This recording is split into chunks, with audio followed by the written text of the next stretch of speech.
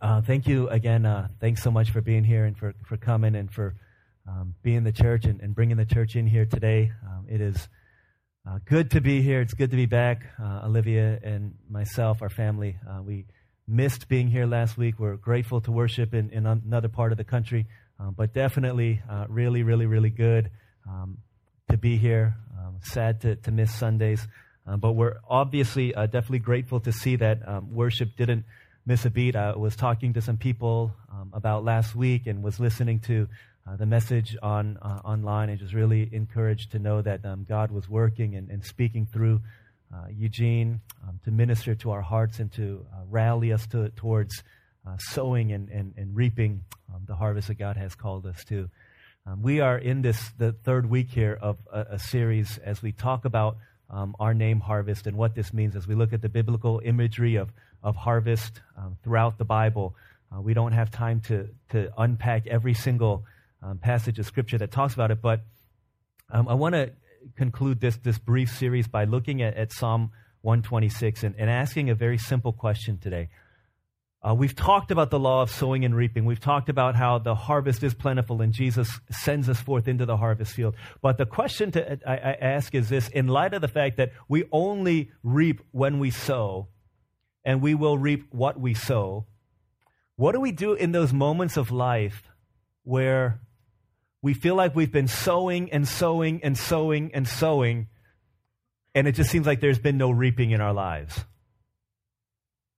Where there have been people, there have been things, there have been ministries that we've been just pouring our lives into, just soaking our pillow with tears over the sake of somebody that we're praying for, the sake of some group of people that we've been entrusted, that has been entrusted to us. Whether it's a house church or a group of students, whether it's a college campus or people that you're praying for to come to faith in Christ. What do you do when you've been investing into people and sowing and sowing and sowing and sowing, but there's never seems to be a time of reaping? And just feel like, I don't know if this is going to happen, if it's ever going to happen. I don't know if it's worth it to continue going on. If you've ever asked questions like that, then the Psalm 126 is particularly helpful for these kinds of situations. I hope and pray that we've been challenged through these last 2 weeks as we've been looking into the Word of God to realize that there's nothing in this life more rewarding and fulfilling than to invest our lives into the harvest field, than to give our lives for the sake of other people, to sow not to gratify the flesh, but to sow to gratify the Spirit, and to realize that as we do that for ourselves, we do that for other people, that there is an overflow of joy and there's a reaping that is to come. But what do we do in those moments where it just feels like it's so difficult, and I don't know if I'm ever going to see this side of heaven, the fruit of my labor and the reward for all that I've been giving my life to? Psalm 126 is a song of ascents, and I want to read this for us. And as we do, just hear some thoughts on the harvest once again. Psalm 126, a song of ascents. It says, "When the Lord brought back the captives to Zion, we were like men who dreamed. Our mouths were filled with laughter, our tongues with songs of joy. Then it was said among the nations, the Lord has done great things for them." The Lord has done great things for us, and we are filled with joy. So restore our fortunes, O Lord, like streams in the Negev. Those who sow in tears will reap with songs of joy. He who goes out weeping, carrying seed to sow, will return with songs of joy, carrying sheaves with him. This is God's word. The Song of Ascents from Psalm 120 to Psalm 134 is a series of 15 psalms that were sung by the Israelites, faithful, devoted believers in our God, as they were climbing up the mountain, going on their pilgrimage to Jerusalem for one of the annual feasts. And in order to make that arduous, difficult, painstaking trip a little bit easier, they would recite Psalms 120 through Psalm 134. And they would sing these songs to each other as a way of encouraging one another to remember what it is that we're living for, to remember why we're going, remember why we're doing the things that we do. And Psalm 126 is one of these jewels that is nestled in amongst these songs of ascents. Amidst that difficult journey, it was a song of joy. And in the midst of Psalm 126, I want to just kind of point out four things things that are helpful to us as we continue to labor for the harvest, especially when things get tough, especially when it feels like there's no reward, there's no fruit, and especially how we can do so with joy even in the midst of hardship. 4 things. Here's the first thing. First thing is joy is not about what's going on right now. Joy is not about what's going on right now. Okay, what does that mean?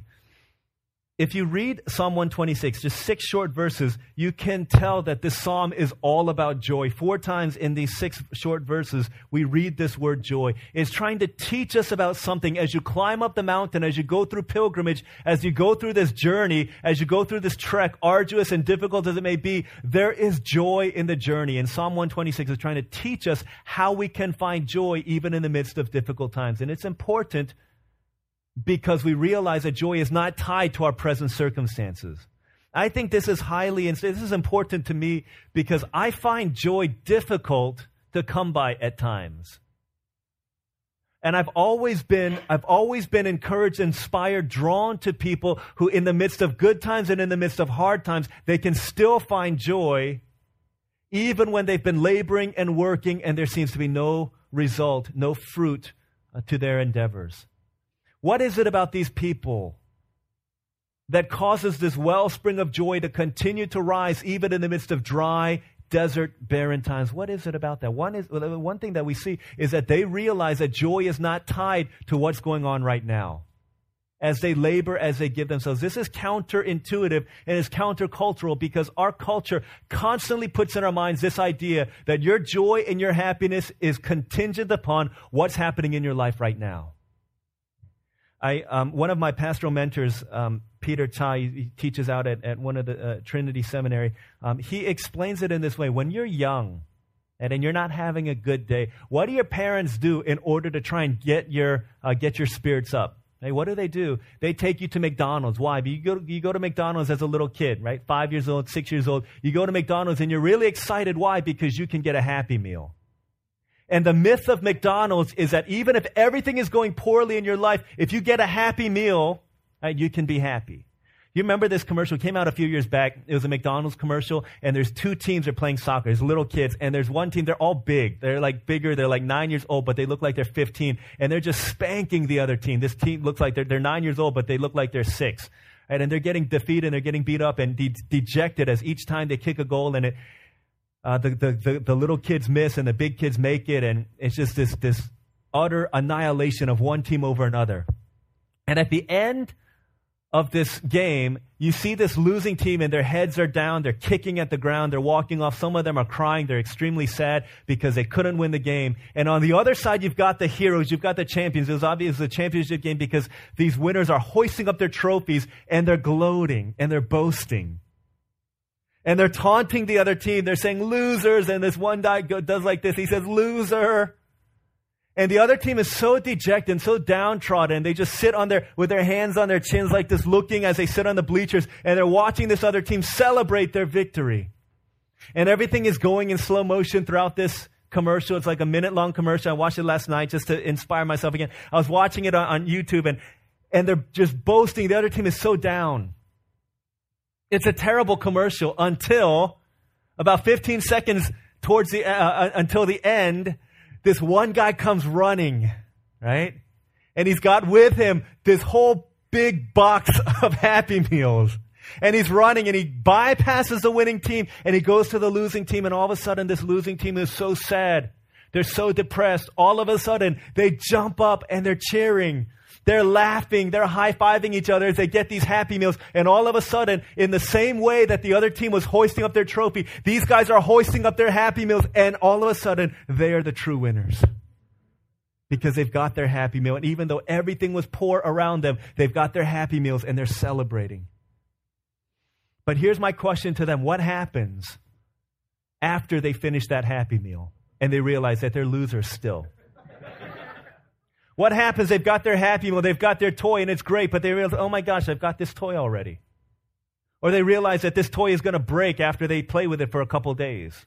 What happens after that? It's just the myth of McDonald's, is that your joy is tied to the present moment. Happy Meals. And then you realize, you know what, this isn't going to cut it. So you get older, right? This is what happened in my age. For those of us who are older in our congregation, we know you had a bad day at school. What do? You go home to your Atari, right? And you bust out your what? Your joystick. Booyah. All of a sudden, you've got joy again because everything is right when you're dominating Frogger or Donkey Kong or Pac-Man or Berserker or Missile Command, whatever it is, and you're kicking butt. But what happens when your older brother comes and he takes your joystick from you and he beats your high score? All of a sudden, you're not so joyful anymore, right? You take that joystick, you throw it against the wall, it breaks, and all of a sudden, your joy is gone. As you get older, you realize it's not about Happy Meals, it's not about joysticks. What is it? It's about stealing your parents' car and going out for a joyride, right? Here you go. And everything is going great again until you get into a car accident or the cops catch you or your parents catch you. All of a sudden, that joy is no longer there. You get older, right? You get to working age. Had a hard day at work. What do? Oh my gosh, this is the worst day ever. I didn't meet my deadline. My boss is angry at me. I'm having fights with my coworker. What do? Hey, come on, let's go out to happy hour. Let's drink it away, right? Happy hour. Here we go. We realize that after an hour, the happiness is gone. But the lie that our world tells us is, hey, your joy and your happiness is tied to your present moment. And if you don't have it now, then you're not going to have it. It's all about what's going on in the present. But then you read the Bible and it tells a completely different story. You hear about somebody like Stephen, one of the first original deacons from Acts chapter 6. And as he lives in the midst of persecution, he was the first one. He was the first person who was martyred for his faith in Jesus Christ. And it says, as he was being stoned, as he was being killed, there was a joy that shone on his face. His face shone as if he was an angel. And there was this joy on his face, even though his body was being destroyed. You read about people like the Apostle Paul, who in a jail cell wrote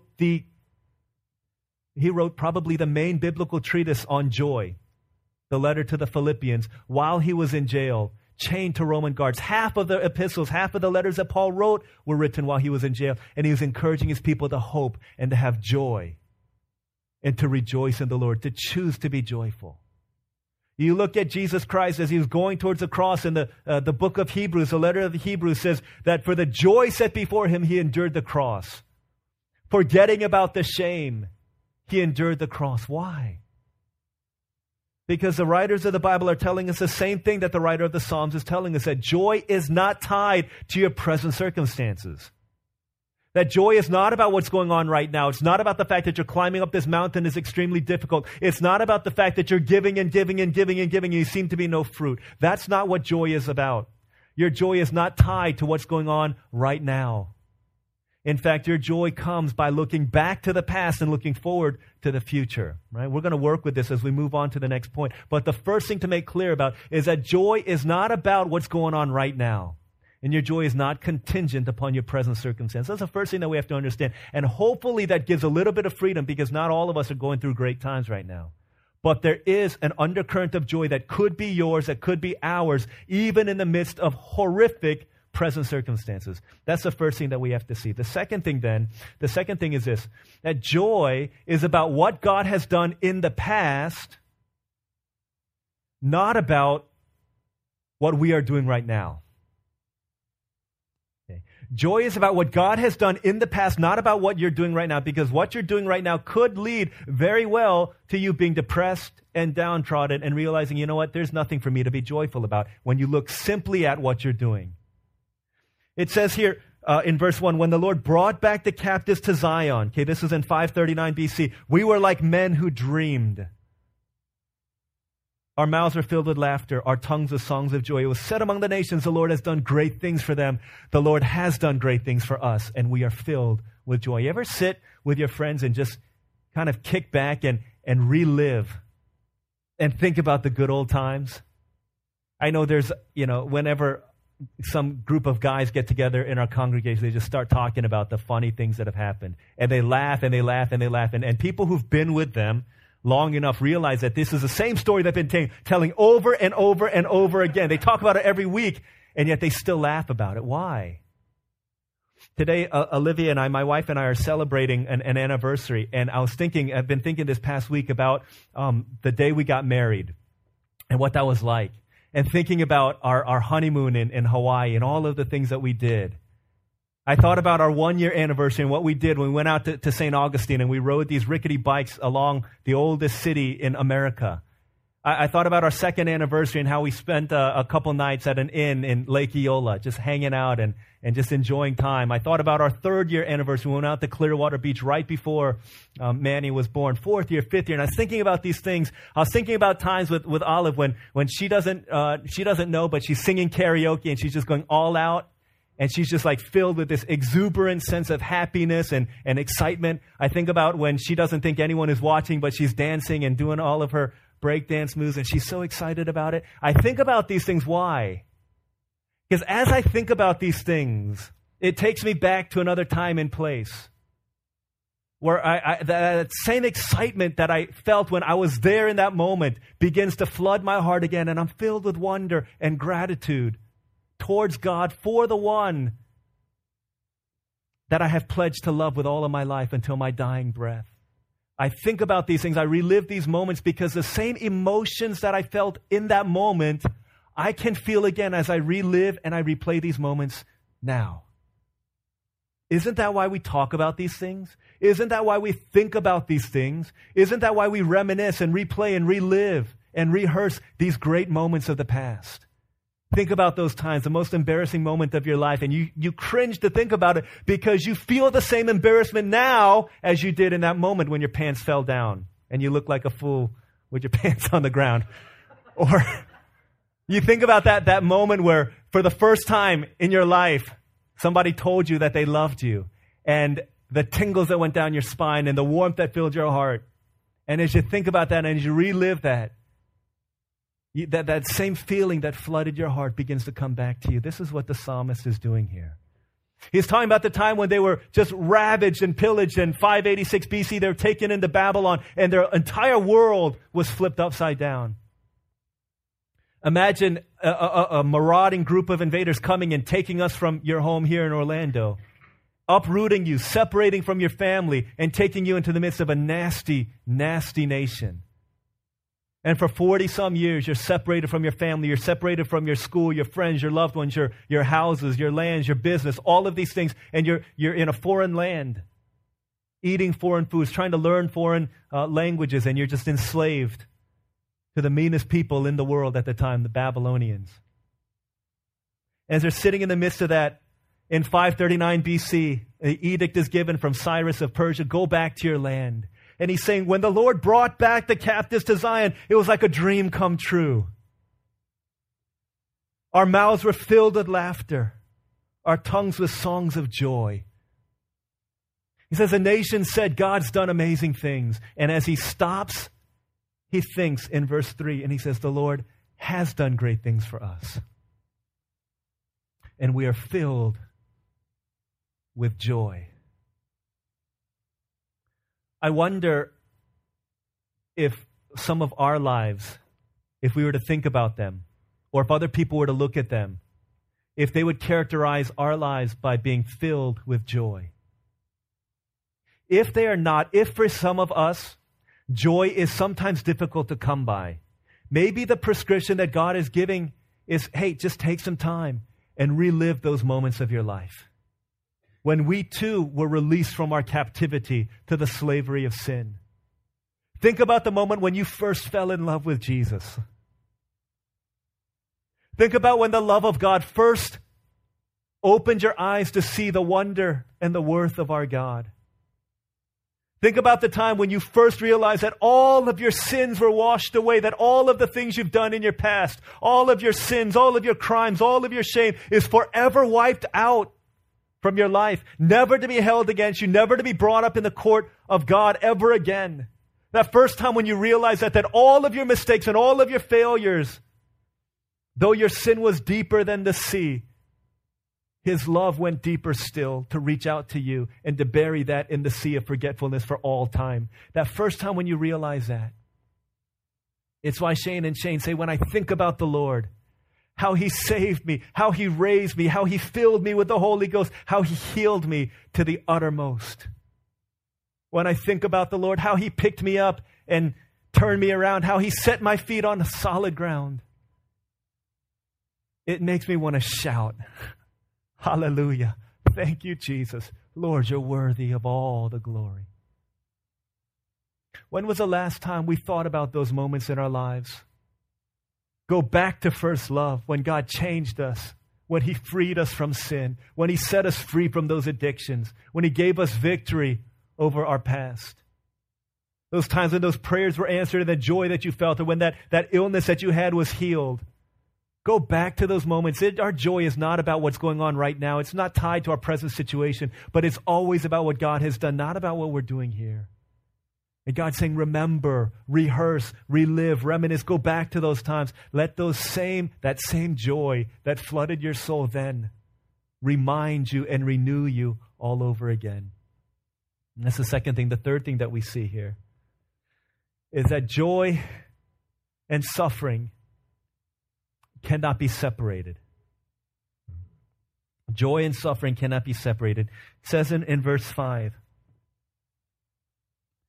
those who sow in tears will reap with songs of joy.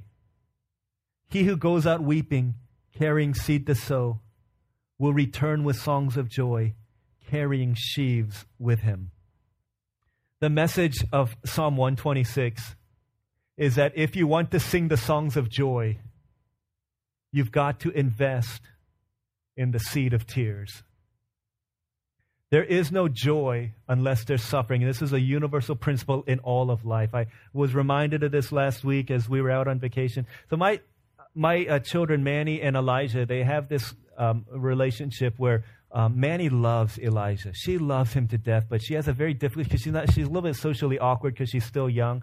She has a little bit difficult time expressing her love in a way that Elijah understands. And so she basically smothers him with love, right? So she kisses him until he starts crying, and she's like, why is he crying? And doesn't understand. A couple of weeks back, we were making a fort. And Manny thought it'd be great if we could bring Elijah in, and said, let's have Elijah come in and play with us as well. And so brought Elijah in and propped him up against the sofa. And I thought, this is going to be a great picture here. And so as I was taking the picture, I ran. I said, I could do this in like 5 seconds. So I ran. And as I was running to take a picture, Elijah was sitting there, and he doesn't have control over his body. So he just kind of like toppled over onto his side. And Manny thought it was the funniest thing. And she's like laughing and laughing and laughing. She's like, let's do it again. Let's make Elijah fall over again. And she thought it was so funny. And I didn't think it was a great idea. But that's kind of the way that their relationship is. But last week, as we were hanging out on the Oregon coast, they had this moment together. It was beautiful. Elijah was laying down, as he can't do much else. He was just lying down, and he's like kicking his legs and his arms and stuff. I just snorted. But he's doing these things. That's what Elijah was doing, okay? So he's making this noise. Bad save, but that's what's happening. So Elijah's kicking, and he's like laughing. And Manny goes up to him, and she kisses him. And she says, oh, baby. And she kisses him. And then Elijah reaches up his hand. I don't know what he's thinking, what he's doing, but he touched Manny with his fist on her cheek. And she got really excited about that. She saw that as a sign of love. And she said, ooh, Daddy, Elijah touched me. And I said, oh, that's great. And then she has this like moment, and she's been saying this a little bit lately. She said, Daddy, I want another baby. And so thinking about it, I'm like, all right, that's cool. You don't really know what you're talking about, don't know what you're asking. Don't know all that it goes into making another one of these things. But then she thought about it for a second, and then like her like smile turned to like this sadness. And I'm trying to think what she's processing in her mind. But this is what she said, and this is like so profound. She said, but if we have another baby, then mommy's stomach is going to hurt again.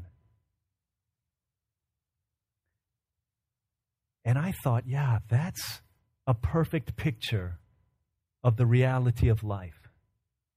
Is that in order for her to experience the joy, right, there has to be suffering. Because suffering and joy are always related. If you want to know the joy of bringing in a harvest, then you've got to know the suffering and the tears and the sorrow of investing into the ground. It says here, those who sow in tears. Why do they sow in tears? You ever see a farmer going, as they sow seed? Why are they sowing in tears? It's weird. For one, it's because farming is hard work. And there are times they have to, not times, but they always need to till the ground. They've got to plow into the ground. And sometimes in the midst of just a heavy beating sun on them. This is hard work as they till the ground, as they pull up the weeds, as they sow the seeds. They don't know what's going to happen. But to do the work of farming, it's hard work, and they're sowing in tears because they know that this work is hard. And I know that many times investing into the harvest is not easy work. I think about sometimes when I meet with our teachers, or I meet with our shepherds, I meet with people who are praying for their friends who don't know the Lord, their friends who are broken, and they just want them to know the hope of Christ. And how many times I've sat across people who sometimes with tears say, I don't know if it's worth it to do this anymore. We're just giving and giving and giving. Their hearts are so hard. They don't appreciate us. They don't understand the things that we do. Hey, maybe we should just quit. Maybe we should just stop. I don't know if it's worth it to do this. You ever felt like that as you minister for the sake of the harvest? Wondering, is this really what I've been called to? Is this really what I'm supposed to be doing? And maybe someone else is better to do it. Saying we sow in tears because the work is hard. Sometimes in my darkest, most depressing, most discouraged, most downcast, downtrodden moments, and I've had these moments in the past, where I say to Olive, I don't know, man. I don't know if I want to do this. I don't know if I want to do this, Olive. Frankly, I don't know. I'm sick and tired of dealing with my own sin. And it's hard dealing with the sins of other people and how lives are messed up and how lives are broken because of it. And sometimes I say, Olive, why don't I'll just stop this. I'll go somewhere and become a professor. I'll become a teacher somewhere. And she says, you know what? If that's God's call for your life, then I will follow you to your grave. But somehow I don't think that's what God is calling you to. I believe that you were made for this. I believe that you were born for this. I believe that you were created to do this thing that you're doing. And if God's call is for you to stop and do something else, then so be it.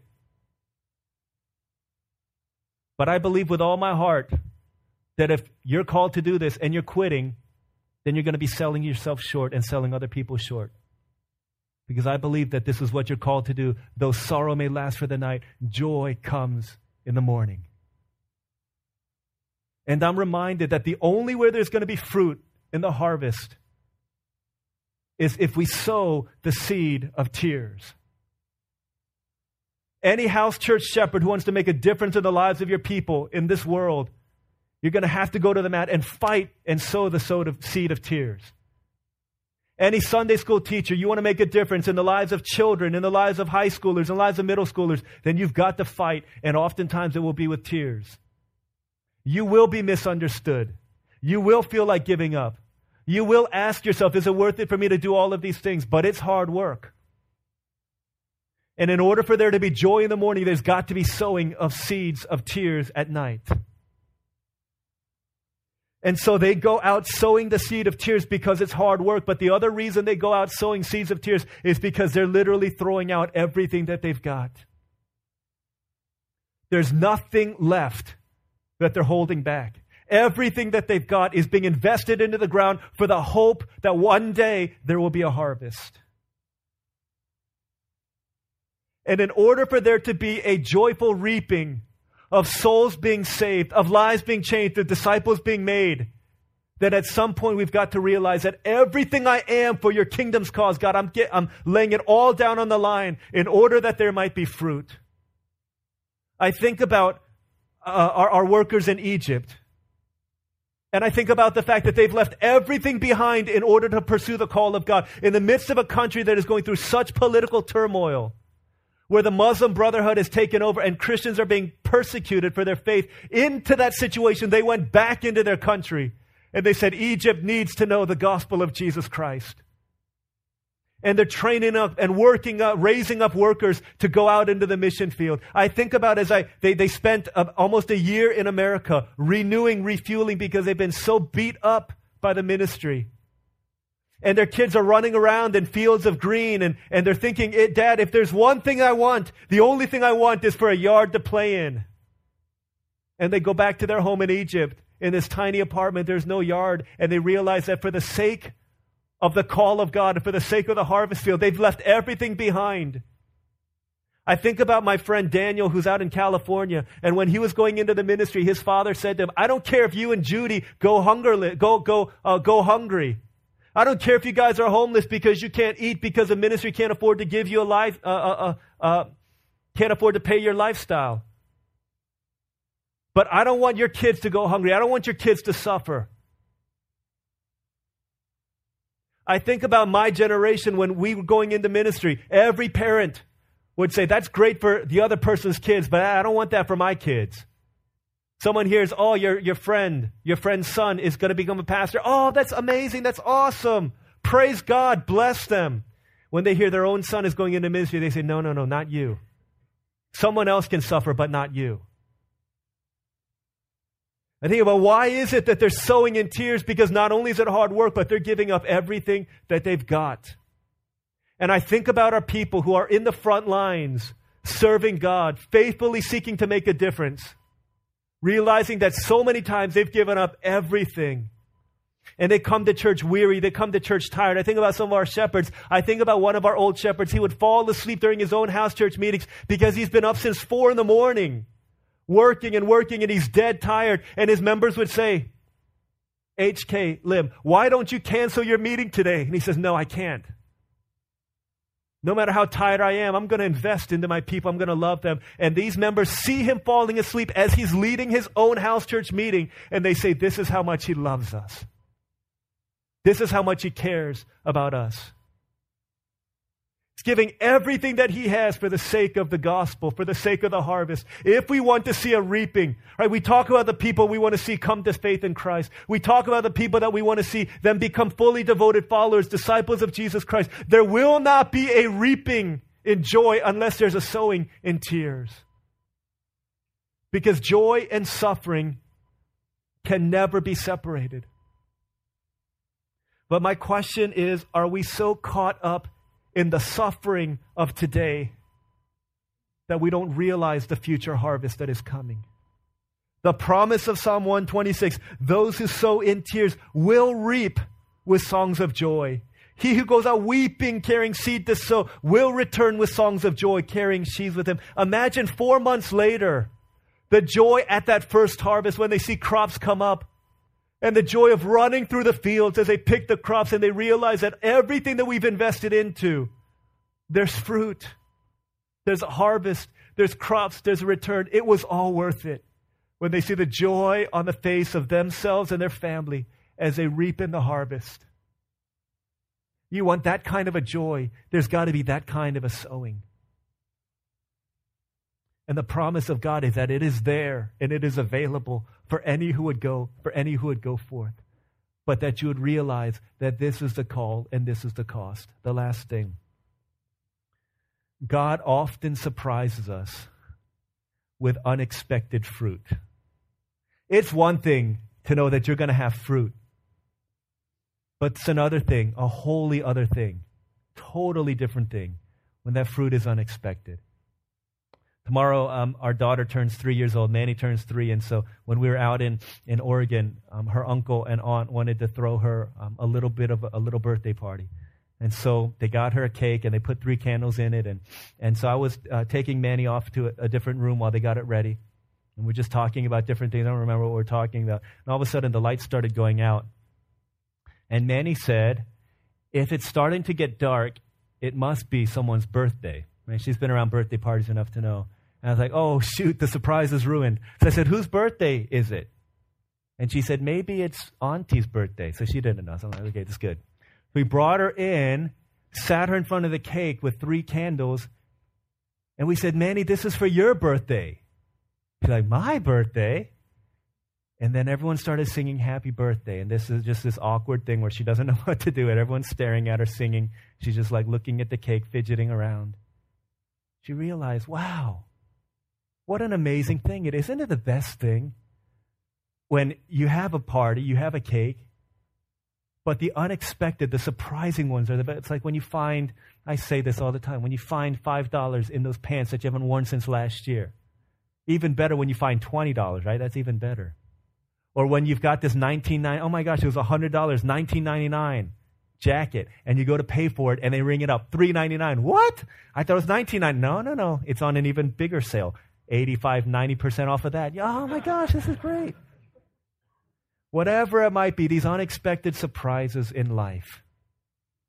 What is he talking about here? Verse 4. You'll miss it if you don't get it. Verse 4. Restore our fortunes, O Lord, like streams in the Negev. What the heck does that mean? Well, I'm going to explain it to you. The Negev was a desert.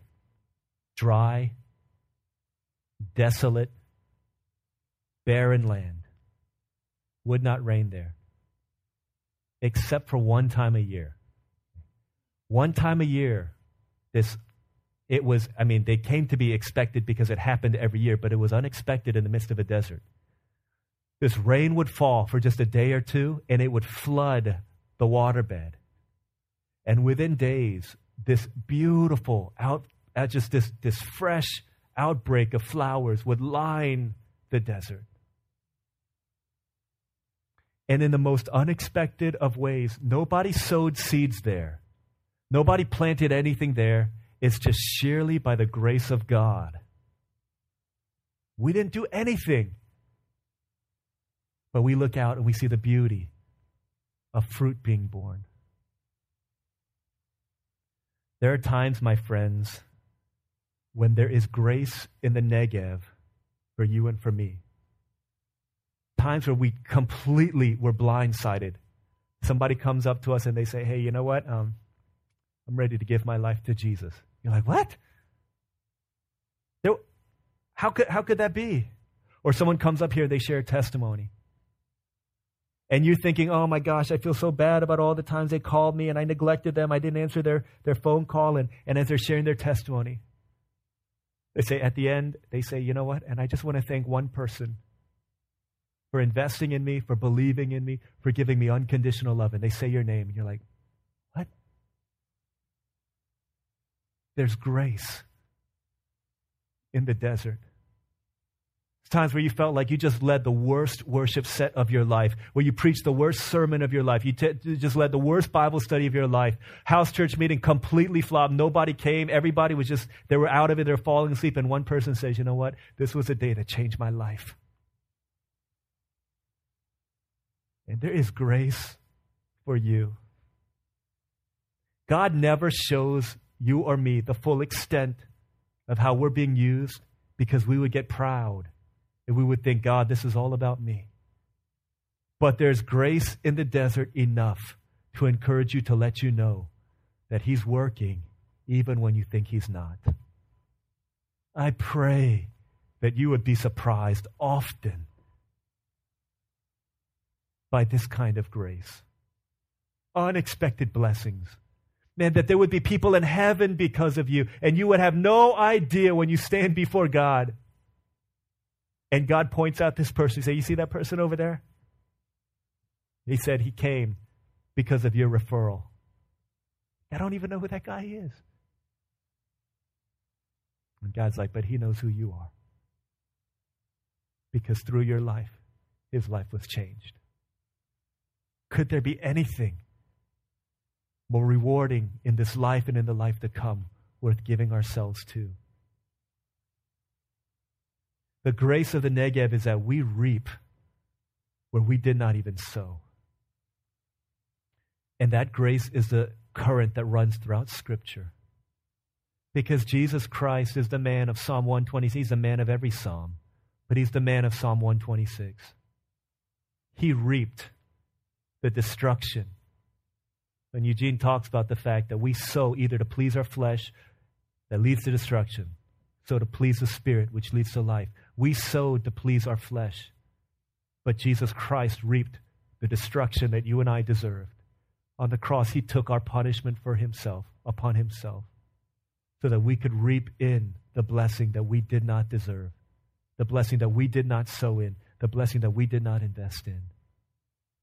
Right? This is the grace of God that surprises us the moment we realize when we're in heaven, what in the world am I doing here? I did not deserve it. And God will say it's only by the grace of Jesus Christ. And as we think about that, we realize this is the grace that not only saved my life, but the grace that continues to run throughout it. As they used to say, there's only one life, will soon be past. Only what's done for Christ will last. Let's pray.